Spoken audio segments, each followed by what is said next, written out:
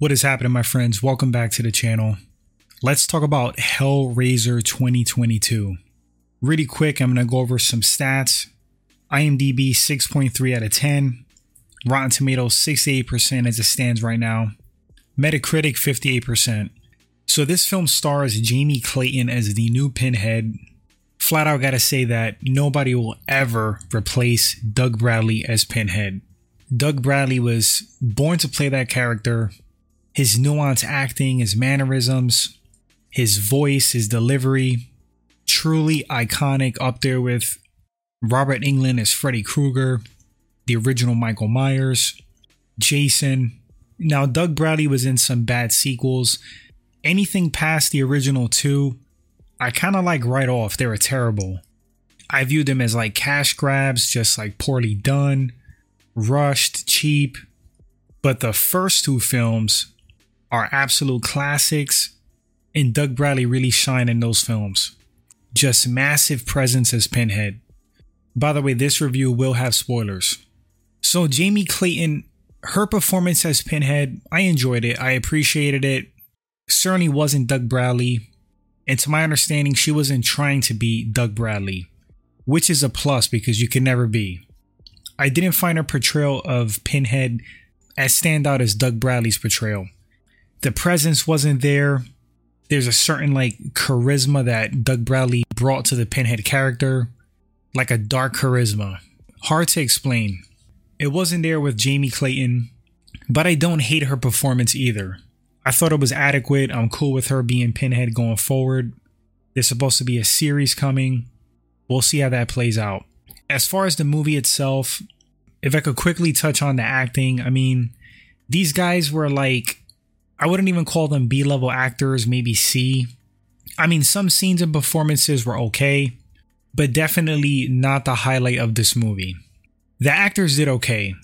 The best acting out of the film was actually Riley, played by Odessa A'zion. I think that's how you pronounce her name. Apologies if not. She did pretty good.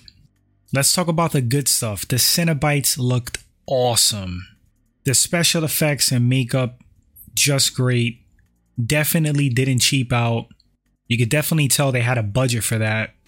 They look fantastic. I mean, the old school Cenobites had like leather, kind of like bondage garments, chains, which was cool. But when you think about like demons and Cenobites, would they really wear clothes? No, their flesh would be their clothes. The configuration of their flesh.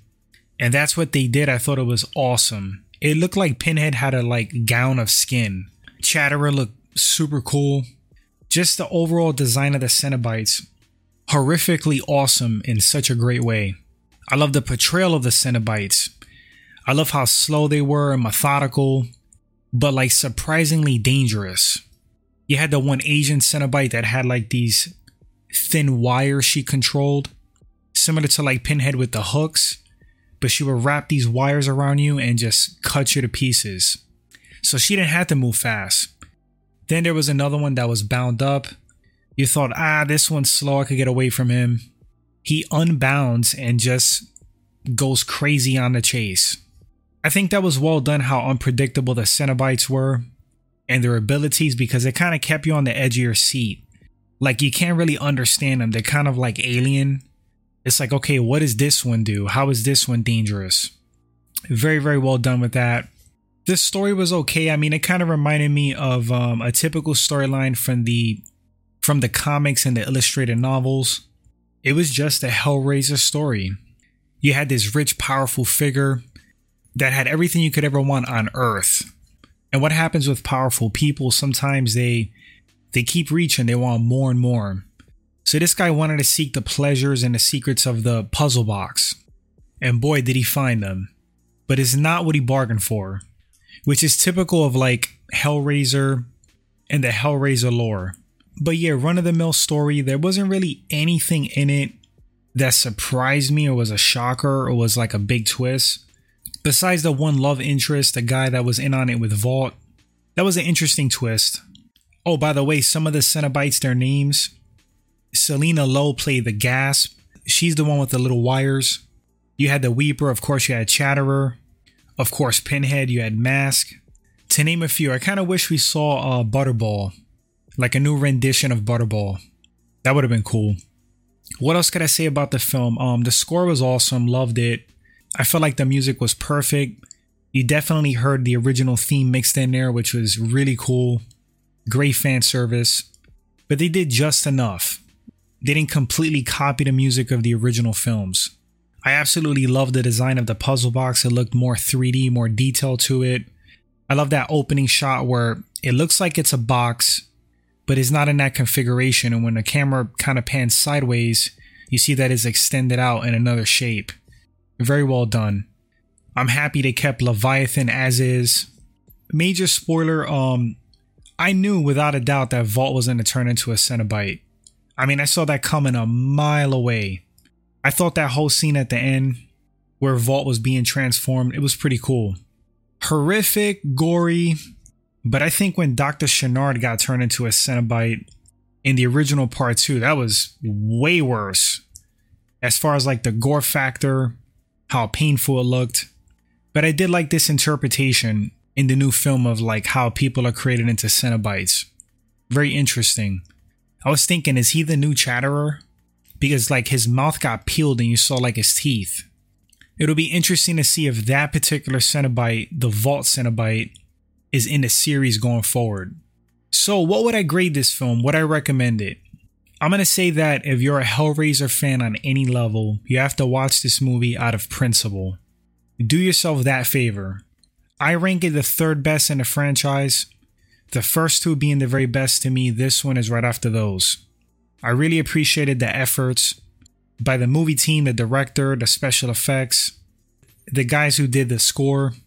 You could tell that they were fans of the franchise. They paid attention to certain details, and they tried to give us a true Hellraiser film. Very much appreciate the effort.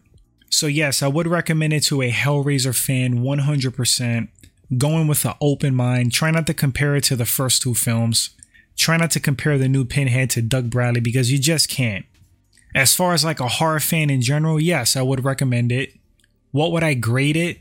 Well, I do movie grades based on what they are. This is a horror film, a reboot of an established franchise. I thought it was overall good. I enjoyed it.